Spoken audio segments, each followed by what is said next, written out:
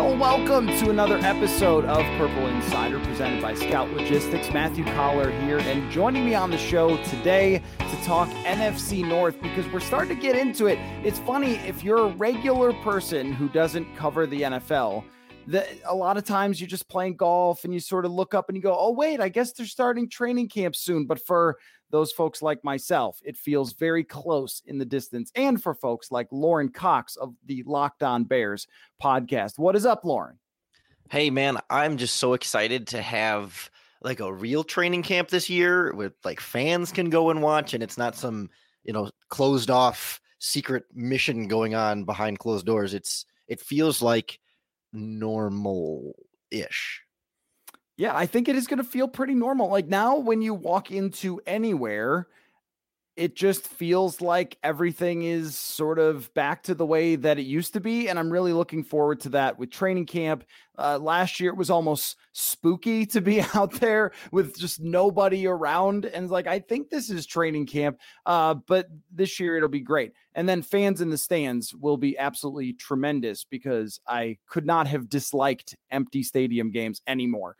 In the Chicago press box, there it doesn't really matter because it's enclosed and you can't hear the fans that much anyway. But in Minnesota, it's open because it's in a dome, and so you really get that feeling of the wall of sound, which last year it was just the wall of nothing and echoes. And then they would shoot off fireworks still when someone scored a touchdown, but with no fans there, it just was the loudest noise ever. So anyway, let's move past that, and I want to talk all NFC North quarterbacks with you and sort of preview and try to figure out like even what is happening here with quarterbacks. And since you cover the Bears, we have to start with Justin Fields / Andy Dalton is still a thing. So tell me what you expect as the Bears go into training camp with the Andy Dalton, Justin Fields. Can we call it a situation? Let's call it a situation. With the situation, Lauren. I struggle with that terminology too, because it's not really a quarterback competition. They are full steam ahead. And at this point, they've repeated it enough and have been firm enough on it that Andy Dalton is QB1 and Justin Fields is QB2. And Nick Foles is hanging out somewhere, just chilling, waiting for another team to come calling at some point. But he's still there too. He's QB3. And it's this balance of like, you want to get Andy Dalton as up to speed as possible to start week one, as the Bears have fully indicated the plan is.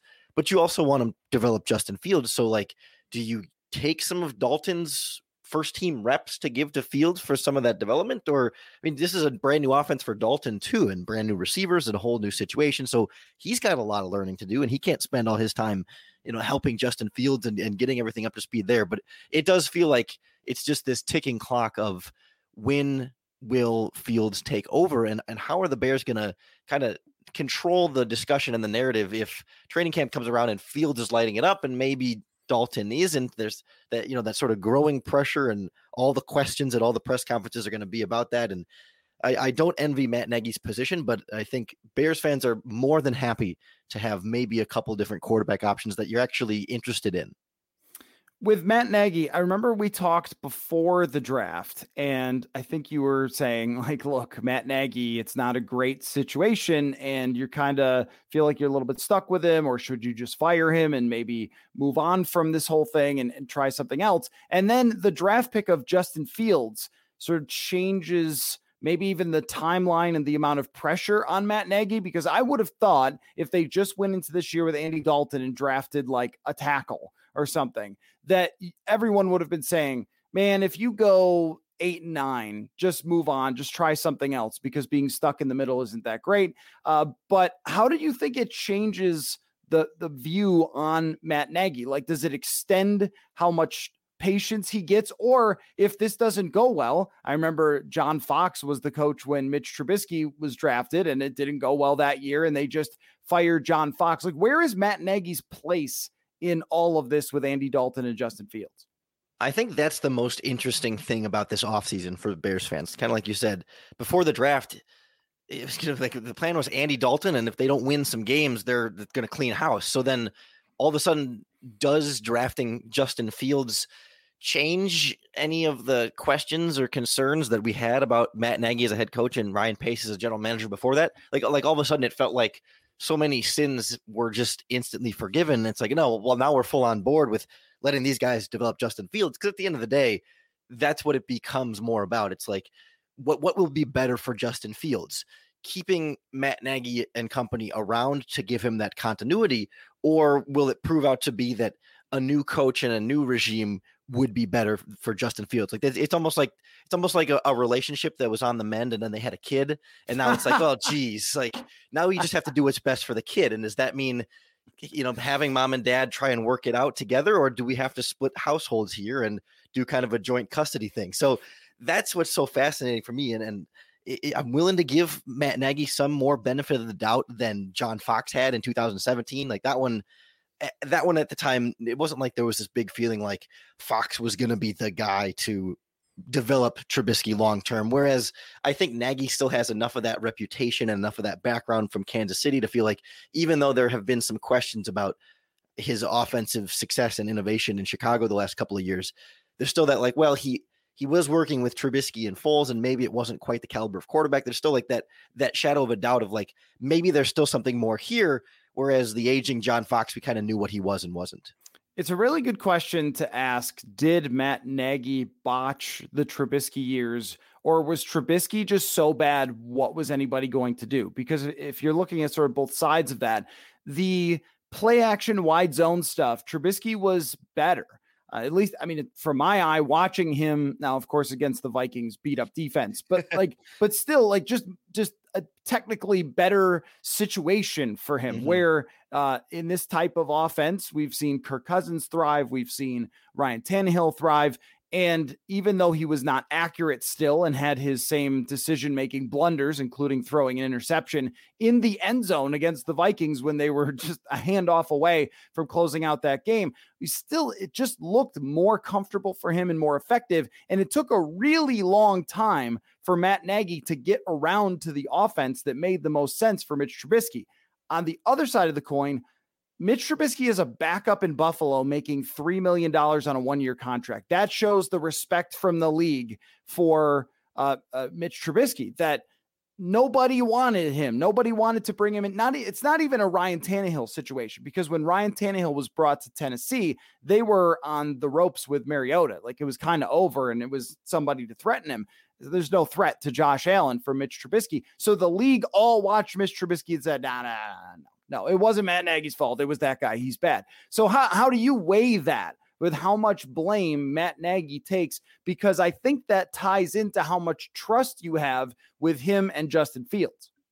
Yeah, there's always this inclination to make it like, whose fault was it 100%? Was it Trubisky or was it Nagy? And I think you're touching on how there's a middle ground here where it felt like, at least for the last couple of seasons, until the last, second half of 2021, that Matt Nagy wasn't doing enough or the best ways of maximizing Mitch Trubisky's skill set. That Nagy had a certain vision for what he wanted his offense to be and what he wanted his offense to look like.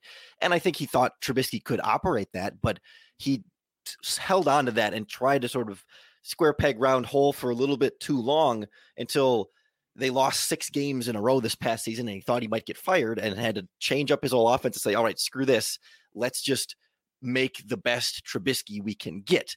And that's where the other side of this coin is like, the best Trubisky you can get is still limited as a quarterback. And that's where you give Matt Nagy some of the benefit of the doubt there too. That it's like, even when you could squeeze as much as you could out of Trubisky, it was never going to be, a Super Bowl caliber quarterback to get your team to that level consistently.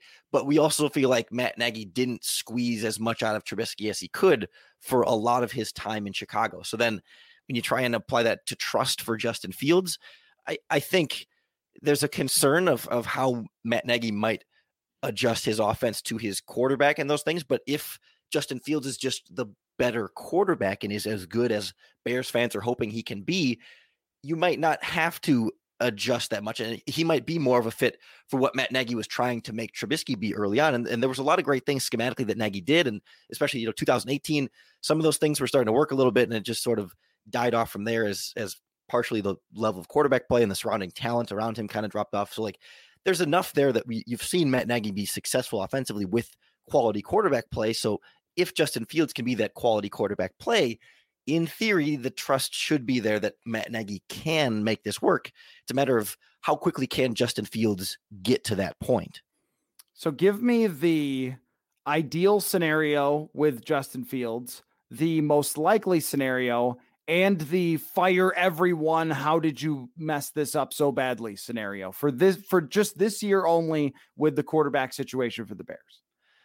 It depends on ideal by whose standards, because the Bears keep sort of insisting, I say sort of for a reason, that the plan is to treat this like Patrick Mahomes and start Andy Dalton the entire year and don't give Fields this season. But then Matt Nagy in every press conference always leaves the door open for like, yeah, well, we're still going to do what's best for the Bears and we're still going to put our best quarterback out on the field, and all these different sort of caveats that have basically only guaranteed Andy Dalton week one. That's about the extent of that you can say for sure he's going to start against the Rams, and then from there TBD. So I think best case scenario, I mean, I think for the Bears, it's Andy Dalton plays really well, and you don't necessarily need to put Justin Fields on the field. That as much as you might want to get him some experience at some point down the line, I think they're perfectly happy with, throw him in week 18 against the Vikings, the way they did with Patrick Mahomes, his last game of his rookie regular season. He got that chance to at least get some snaps out there, and then you go on to the playoffs and do that.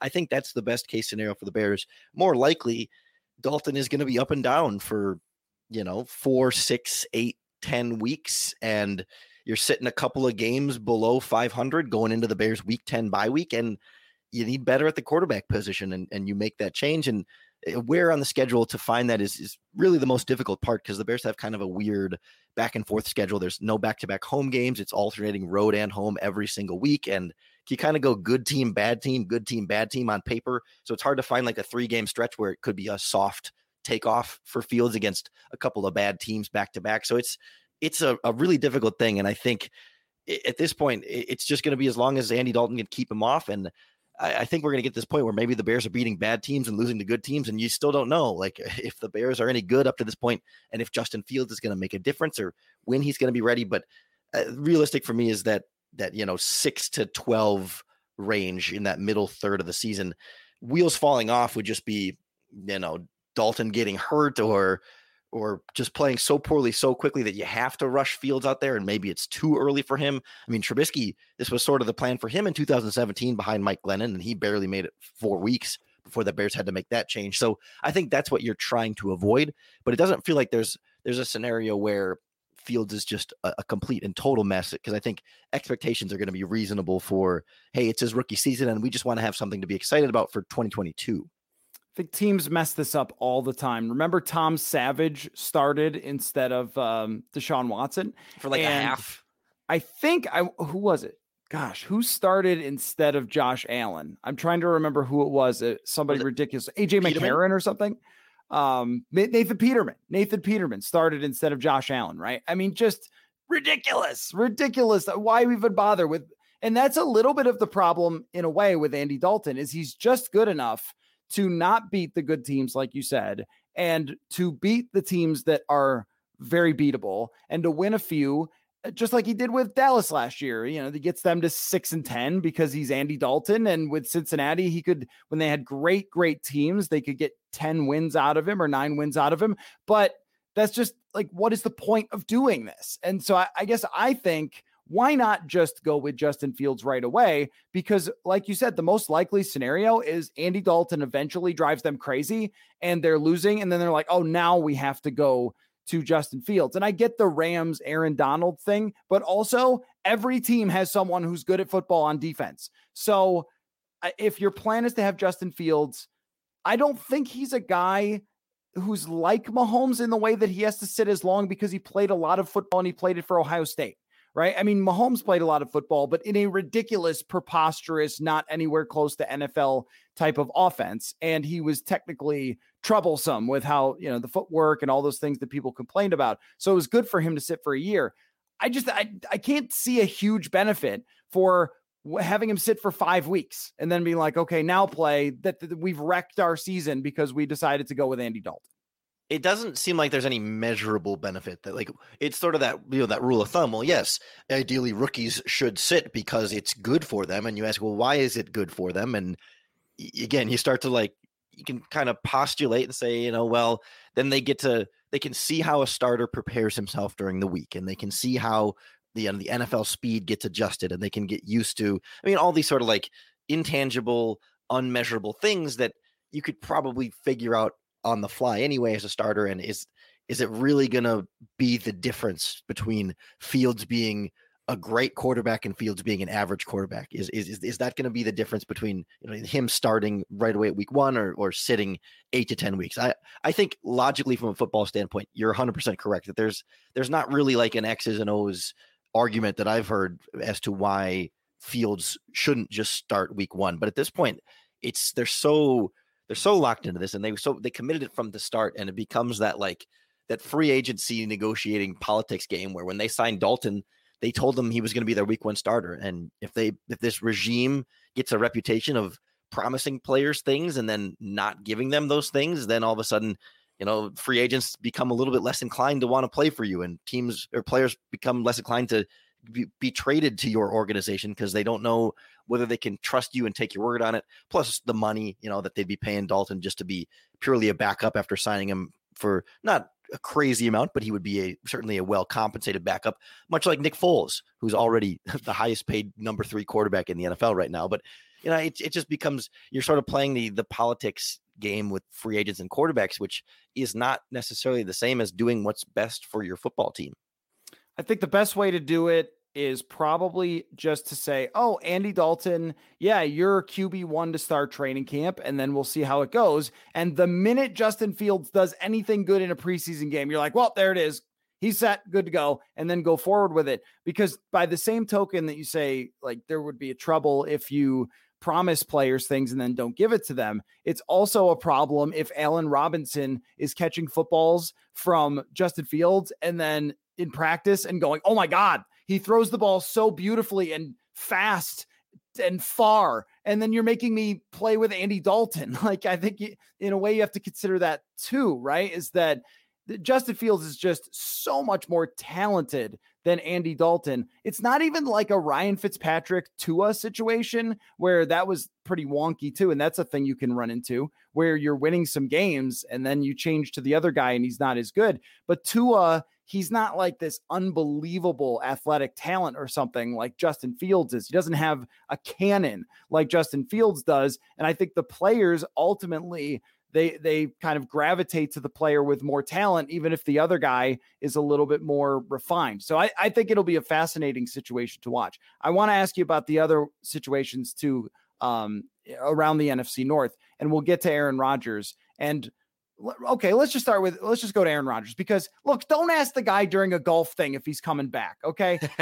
He's not going to tell you. Like, he's just why do people still ask Aaron Rodgers at all? Like, whether it's a golf thing or anywhere. I mean, it's not his style in any way. Right.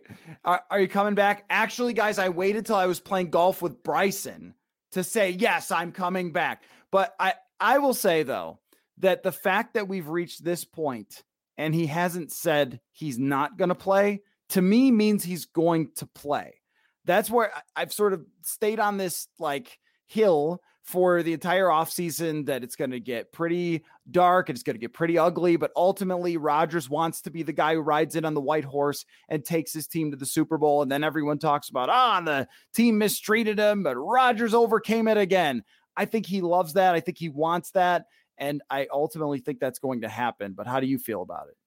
Yeah, I've been curious about the public leverage aspect of this, where it's like, what is Rodgers' advantage in being wishy-washy? I mean, and why not say no? Because you can always change your mind. I mean, you could say, no, I'm not coming back, which has been sort of reported that he's maybe told teammates or coaches or whatever that he's not going to come back. But when you're asked about it in public, why not throw a little bit more of a fit? Because even now, with everything already reported, you've already got a split among the fan base where some Packers fans are saying, screw him. Which is, I never thought I would ever hear in my lifetime Packers fans saying, get rid of that Rodgers guy, bring on Jordan Love. But But it's like if the damage is already kind of done, what advantage does he get from being wishy-washy about it and just kind of being mysterious and ho-hum? Like, either throw a fit and maximize that leverage, or just come back and eat it and deal with it one more time. It's been kind of a weird approach from the Rodgers camp from the start, that once it's out there, then you might as well go all in, either in or out. And the fact that he's not going all in on, I need to be traded, whatever, like publicly, like you said, and he's just sort of hinted at being annoyed. You made a good relationship comparison earlier. I'll make one. You get in a fight with your significant other and you're like, I'm not talking to you anymore. And you just go to your whatever office or something, and then you coldly walk by them and just like not say anything. And you know what I mean? For a day. But no one can keep that up, right? So you're going to eventually kind of just work it out. That's what it feels like, a lot more than, no, we are filing divorce papers. And if you're the Packers, I think you're totally fine with waiting this out as long as you need to wait it out. Maybe earlier this offseason, I felt like, gosh, if you could have traded him for the number 3 overall pick, maybe you should have done that.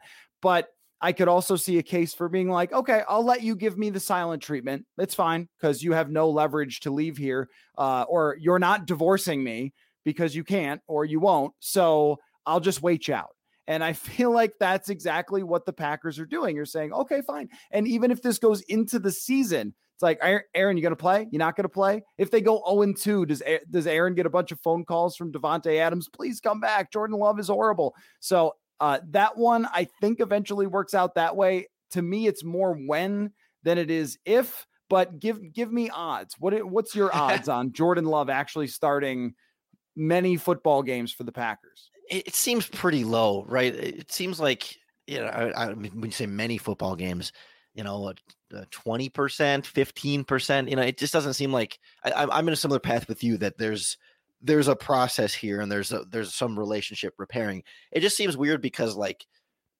what is, like, obviously Rodgers feels disrespected and obviously wants to have more say in some things, but I don't understand necessarily how the Packers can appease him other than trading him. You know what I mean? Like, it's not like a contract holdout where Love goes 0-2 and then the Packers come and say, all right, we'll give you whatever you want to come play for us. But what can they tangibly give him to get them to play, other than some sort of, was there a written agreement that, hey, we will give you more say in free agent decisions, or we will trade for some player that you like, or sign some free agent that you like? Like, I don't know what olive branch Green Bay can give him other than trading him, which does not solve the problem if they start losing leverage. Like, I don't know where Green Bay can really reel Rodgers in, other than just sort of getting in the staring contest and say, it's up to you if you want to sit out and not collect your checks and not play. That's kind of their only play for the Packers. So just it like you said, it just seems like once we got through the draft and the main movable parts of the offseason, you're not going to be able to orchestrate that kind of a trade in training camp. If Aaron Rodgers came to you as, I don't know who makes this decision because they don't have an owner, but let's say it's Mark Murphy. I don't know who makes this call. And Aaron said, look, if you fire Brian Gutekunst, I'll play. I'll play today. I'll suit up today. You fire him, I play. That's it. That's the ultimatum. You don't fire him, I go host Jeopardy or I play golf. I would fire the GM in a second. I'd be like, all right, okay, Brian, go find another job. See you, buddy. What would you do that? What would you do? It's hard because Aaron Rodgers is 37, turning 38 this season. And certainly if this was Rodgers 5 years ago or whatever, 100%. And that's in no way to suggest that Rodgers is declining yet, but you can only go so. I mean, Tom Brady is obviously breaking all of the rules, but like we get 3 more years of elite Rodgers, maybe 4. I mean, if I'm Mark Murphy and I really think I'm that close to winning the championship right now, I think GMs are a lot more replaceable than franchise Hall of Fame quarterbacks. Absolutely. So I would be inclined to meet that demand and fire Brian Gutekunst. But I would imagine if I'm Mark Murphy, I was very involved in the drafting of Jordan Love and probably have a lot of confidence in Jordan Love because I was so involved in that process with that general manager that I hired. And so I can see where his perspective would make that decision a lot more difficult than us on the outside, or just like, well, mean, what is Gutekunst compared to Rodgers? And Jordan Love's not anything, for sure. So of course you would keep the Hall of Fame quarterback and move on from everybody else. But being in that decision maker role with that kind of information definitely changes the dynamics for me. No, for sure. And he's, like you said, he's got skin in the game there. But if it was just you or me, I think I'd say take a hike, general manager. And here's why. From my perspective, the Minnesota Vikings have won 13 or more games twice ever. The Packers did it the last 2 years in a row because of Aaron Rodgers. We, and you and I, know from our respective teams how impossible it is to get a quarterback that great, and how every single time you roll out the 53, you have a chance to win a Super Bowl if you have that guy. And I just couldn't pass it up. I couldn't pass it. There's no chance Jordan Love is as good as Aaron Rodgers. Zero. And you could go 30 years without finding anyone close who gives you this much of a chance to win the Super Bowl in the next, like you said, 3-4 years of elite play. Guess how I could find another general manager. I mean, you could be the general manager. Who cares? Like, just really, there's like gotta be 1,000 people in the world who could be totally fine general managers who are involved with football, right? There's like 3 Aaron Rodgers level people. So that's the way I look at it. I think from a leverage standpoint, we could imagine a scenario where this conversation may have at least happened, where Rodgers comes and says, "Hey, fire Gutekunst or I don't show up." And if you're Mark Murphy, the decision in your head maybe isn't one or the other. It's can I actually keep both? Do I trust Rodgers' threat? Is he really gonna sit out? Like, if my alternatives are fire Gutekunst to keep Rodgers, or maybe I can keep Gutekunst and keep Rodgers. I don't think that Rodgers is really gonna sit out the whole season. I mean, that from Mark Murphy's perspective, that's I think what that comes down to is it's like, I don't think I have to fire Gutekunst to keep Rodgers and still, have my cake and eat it too in this regard. Like, the threat from Rodgers isn't quite real enough to pull the trigger. But if it was, like, if Rodgers had some kind of opt out or something in his contract, in an alternate reality where he truly could escape in a real threatening way, then of course I'm firing Brian Gutekunst right away. Yeah, I think you make a good point though, where it's like, what can they offer him at this point? He doesn't really want money. Does he want a longer contract? Does he want Jordan Love gone? Does he want, like, what could you do? If he wanted Jordan Love gone, that would be pretty easy. You just like trade him to somebody for a second round pick. Who cares? But I don't know what it is. And you're right. They invested so much in part of the investment is not just trading up. It's not just the first round pick, but it's also alienating your starting quarterback. That's a lot of investment to put into this one player. So that is a difficult one where you could say, in some of these situations, it's like, they should just pay him. And then they usually do. Like Russell Wilson, I think a few years ago, there was some contract sort of rumblings of, Wilson's unhappy with negotiations. And they're like, just give him all the money. Then you're good. It's fine. That's not that way with this, because he's already got all the money and he doesn't care as much about that, it seems. Let me get one more relationship analogy in here. It's like Rodgers and the Packers cheated on Aaron Rodgers, and now he's upset, and it's like, you can't just uncheat on him. You know what I mean? Like, you can break up with the boyfriend or whoever you cheated with and make, we're never going to talk to them again. But for Rodgers, it's like, well, no, that doesn't really, of course I don't want you to talk to him again, but that doesn't really make it better. So like, all they can do is promise them in the future that they will behave better and be a better partner in that relationship. And there's not really, you can't just buy a big bouquet of flowers and say, forgive me. And it's like with Jordan Love, it's like cheating with your neighbor, because he's just right there. It's like, it reminds you every day by working with him in the quarterback room that they kind of chose him over you if you're Aaron Rodgers, or at least that's the way Rodgers is psychopathic enough to see it, right? It's like not really super rational, but neither is a lot of NFL superstars.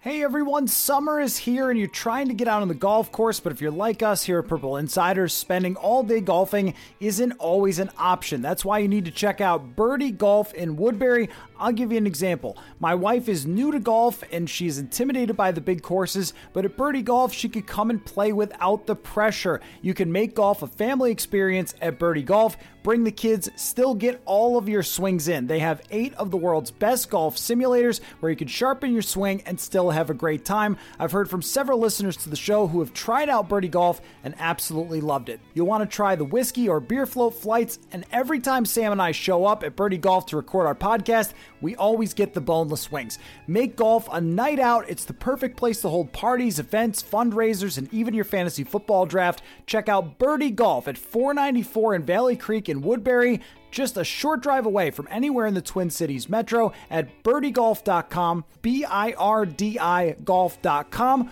Call 651-998-2200 today, and I'll see you there. Want to remind you to go to sodastick.com to get your original Minnesota sports-inspired goods. If you have not seen it yet, you've got to check it out. A couple of my favorite designs are the Duck Duck Gray Duck and the Randy Moss Goat, which you've got to see. All their apparel is screen printed here in Minnesota on super soft, super comfy shirts and hoodies. You will love it.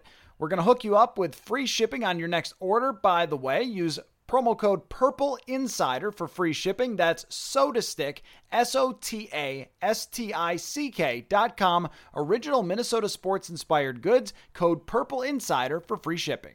Let me ask you this question about the Lions. Do you care about the Lions? Do you care about Jared Goff? Like, do you think about them when you're doing all of your shows, Locked On Bears? Do you think about the Lions ever? It's funny, like after the draft, I went around and, talked to a Packers guy and talked to a Vikings guy about their drafts. And I never quite got to the Lions because it's like, well, you pretty well mark those as W's on paper on the schedule. Obviously, things can go wrong between then and there, but it doesn't feel like they're a team that's like legitimately, they'll certainly say they're legitimately competing this season, but a lot of the roster moves over there have not been, I'll say like, seeming like the best interest of the short-term future of the team. Feels like Goff is just kind of there as a placeholder. And you look at everything that they've lost at wide receiver and what they've tried to replace it with. I mean, they're slowly kind of getting some foundational type stuff there, but clearly not going out of their way to win as many games as possible in 2021. It's the beginning of what feels like more of a rebuild. So like, I care in the sense of keeping an eye on where things are trending in the long term, but I'm not too concerned about them in 2021. Right. I had the same thing, although I will say that I did have a podcast scheduled with last year. I brought on a couple of guys from a podcast called the Pride Podcast, and it is about the Lions. So, and anyway, we played a game of like, what happened there, where I kind of just went through all the things that are terrible with the Lions, and they had to explain how it got there. So that's the only way to use the Lions in the form of conversation is like, can you believe that they just stuck with Matt Patricia and continued to roll out the worst passing defense in the history of the NFL over a 3-year period? Like, yeah, that's the Lions for you. The only thing that sort of interests me is just the fact that Matt Patricia isn't there. And they have Aaron Glenn as their defensive coordinator, seems like a competent person. And Jared Goff, when he has pass protection, can be pretty good. They don't have any receivers to get open, but when he had time to throw in Los Angeles, he was much better than when their offensive line deteriorated a little bit. And so there's a way to talk yourself into the Lions being at least worth discussing, which is, hey, their coaching staff before was so epically incompetent that maybe they could actually win more games or be more competitive just by proxy of not having Matt Patricia. Yeah, there is something to be said. Like, as much as, Dan Campbell is ridiculous, just a meme of a human being. Yeah. I think I saw just the other day that the Lions have, I think, 7 former players on their coaching staff, and they're the only team in the NFL where the head coach, offensive coordinator, defensive coordinator all played in the NFL. I don't remember the exact numbers and who to credit for having dug that up, but there's something to be said about toughness, as much as it's overblown as a trait. It just feels like these guys are going to be maybe a little bit more disciplined, and you won't maybe have as many of the Lions, goof ups or just the weird fluky Lions things where they just are hilariously, undisciplined or make those kind of stupid, easy mistakes. That they're not very talented right now, but I'm sort of expecting them to be a little bit more, sharper around the edges, where it's not going to be them beating themselves as much. It's just they won't have enough talent to beat you. Right.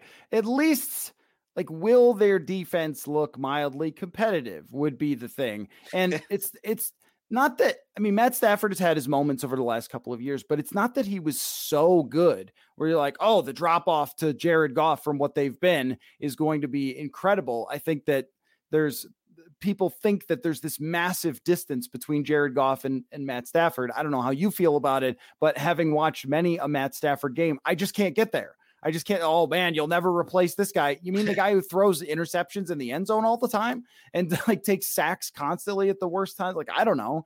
I feel like if there's sort of a competent Jared Goff and there's a competent defense and they have this good offensive line, you could get to a place where you say, maybe we shouldn't just ignore them when the Vikings are going in to play the Lions. There was a game, I think David Blau started, where I have never had this before. I didn't even want to go to the stadium to cover the game. I was just like, this is what am I doing here? It's like a fourth preseason game.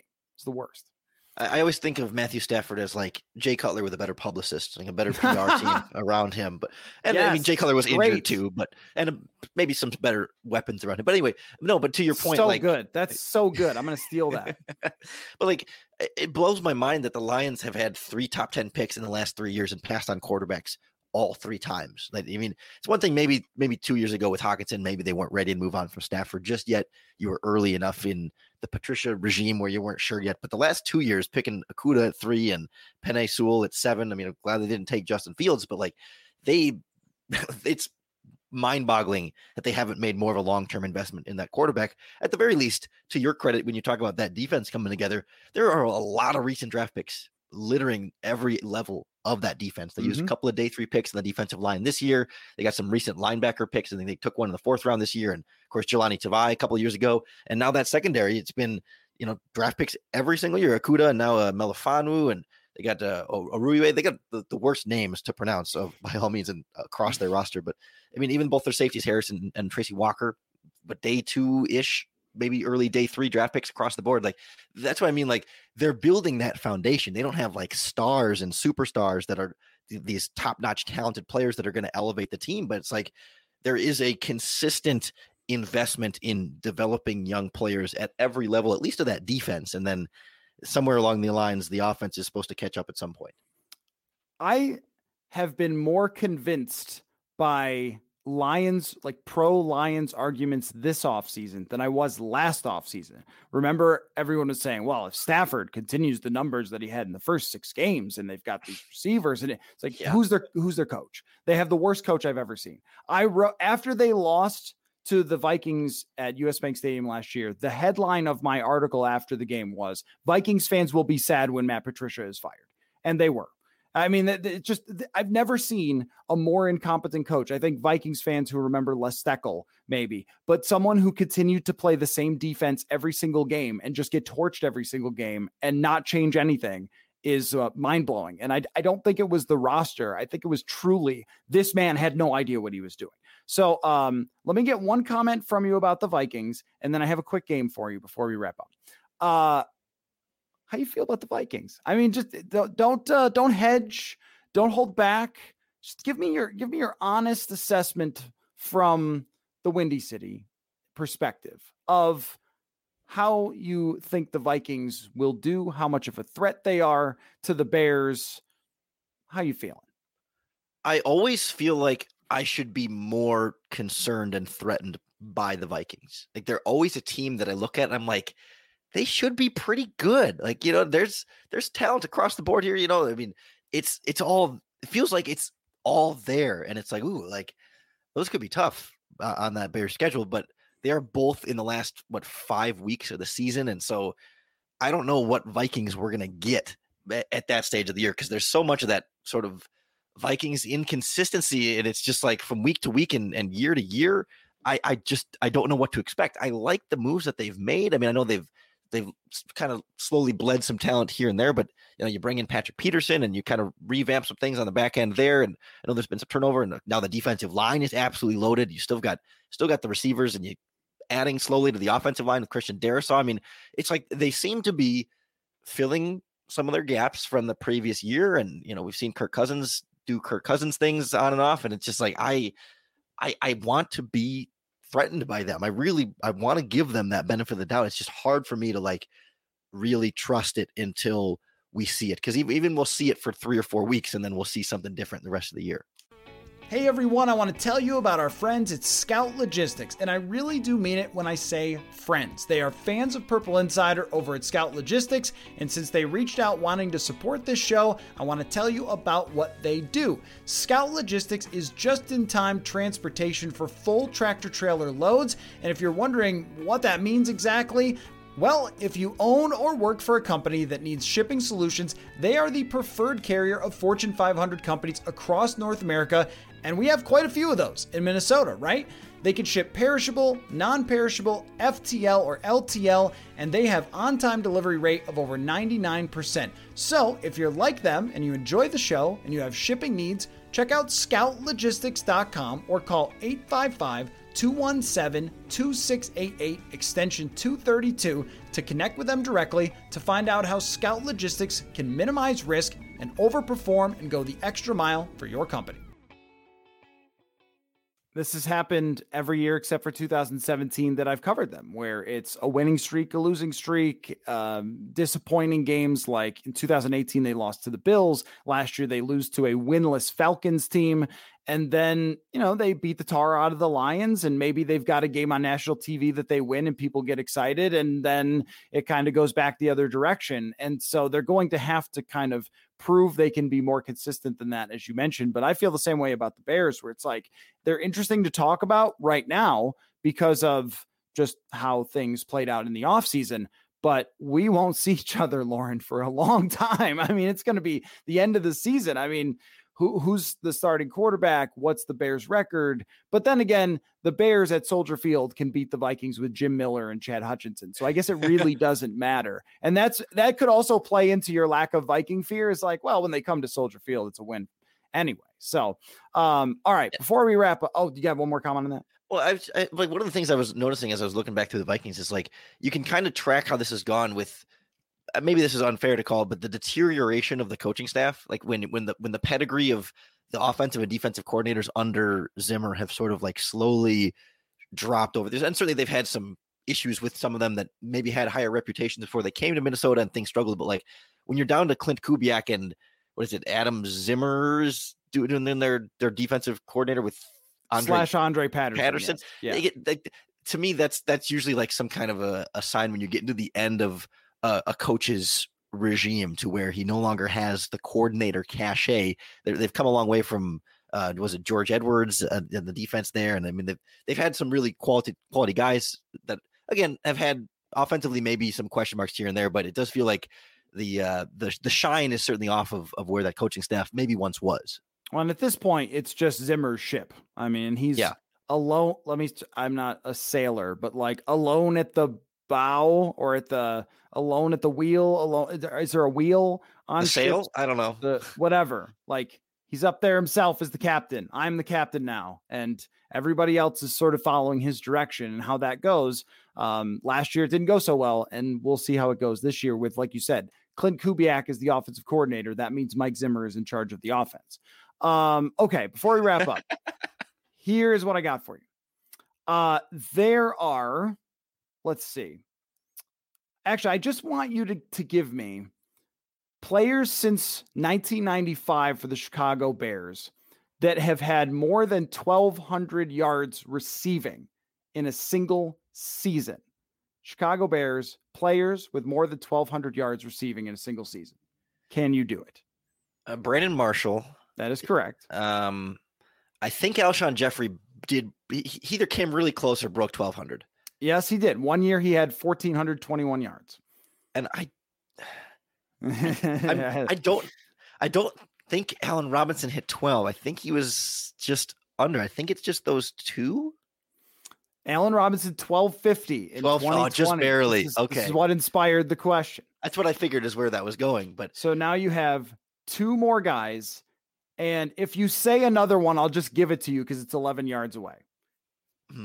Now these might be harder because one of the guys is so random. I don't remember him at all, from 1995. Another guy, 1999, and then another guy. If you say him from 2002, I'll give it to you anyway. those are a little before my time of really being conscious of being old enough and conscious of Bears football. So picking a wide receiver from the late 90s and early 2000s is when you say the name, I'm like, oh yeah, I've heard that name, but I couldn't say I've watched them play. So I like in my head I was like Muhsin Muhammad or maybe Bernard Berrian, but I don't think they quite came that close in like the mid 2000s. But this would have been before their time, so there's no way. Right. Those are good jokes or not jokes. Wow. Yeah, they are. It is a joke. They're passing. Those are good guesses, I meant to say. But you have Marcus Robinson, Jeff Graham, who I have no recollection of. And the one I was going to give you was Marty Booker. Yes. Yeah. That was 1,189. Yep. I thought you might throw out a Curtis Conway, which he was 1,000-yard receiver. You also had Bobby Ingram show up. Sure. Bernard Berrian was a good guess. He had 951 yards for them. And then the Vikings got him and it wasn't good. Martellus Bennett was sort of in that ballpark. So there was some guys that you could have guessed, but I just think it's sort of funny that like Bears passing games have been generally so bad that there are very few players that ever have great receiving seasons either.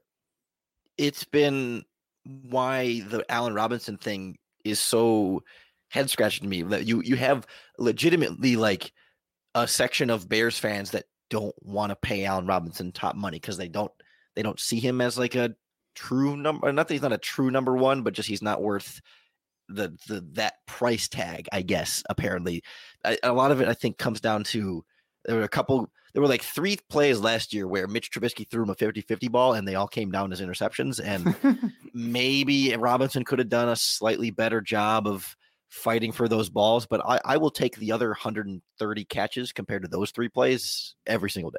Yeah, he's terrific. I think he's one of the best wide receivers in the NFL. And to be able to even put up the numbers that he has with Mitch Trubisky should be exciting to Justin Fields, should Justin Fields ever play with him.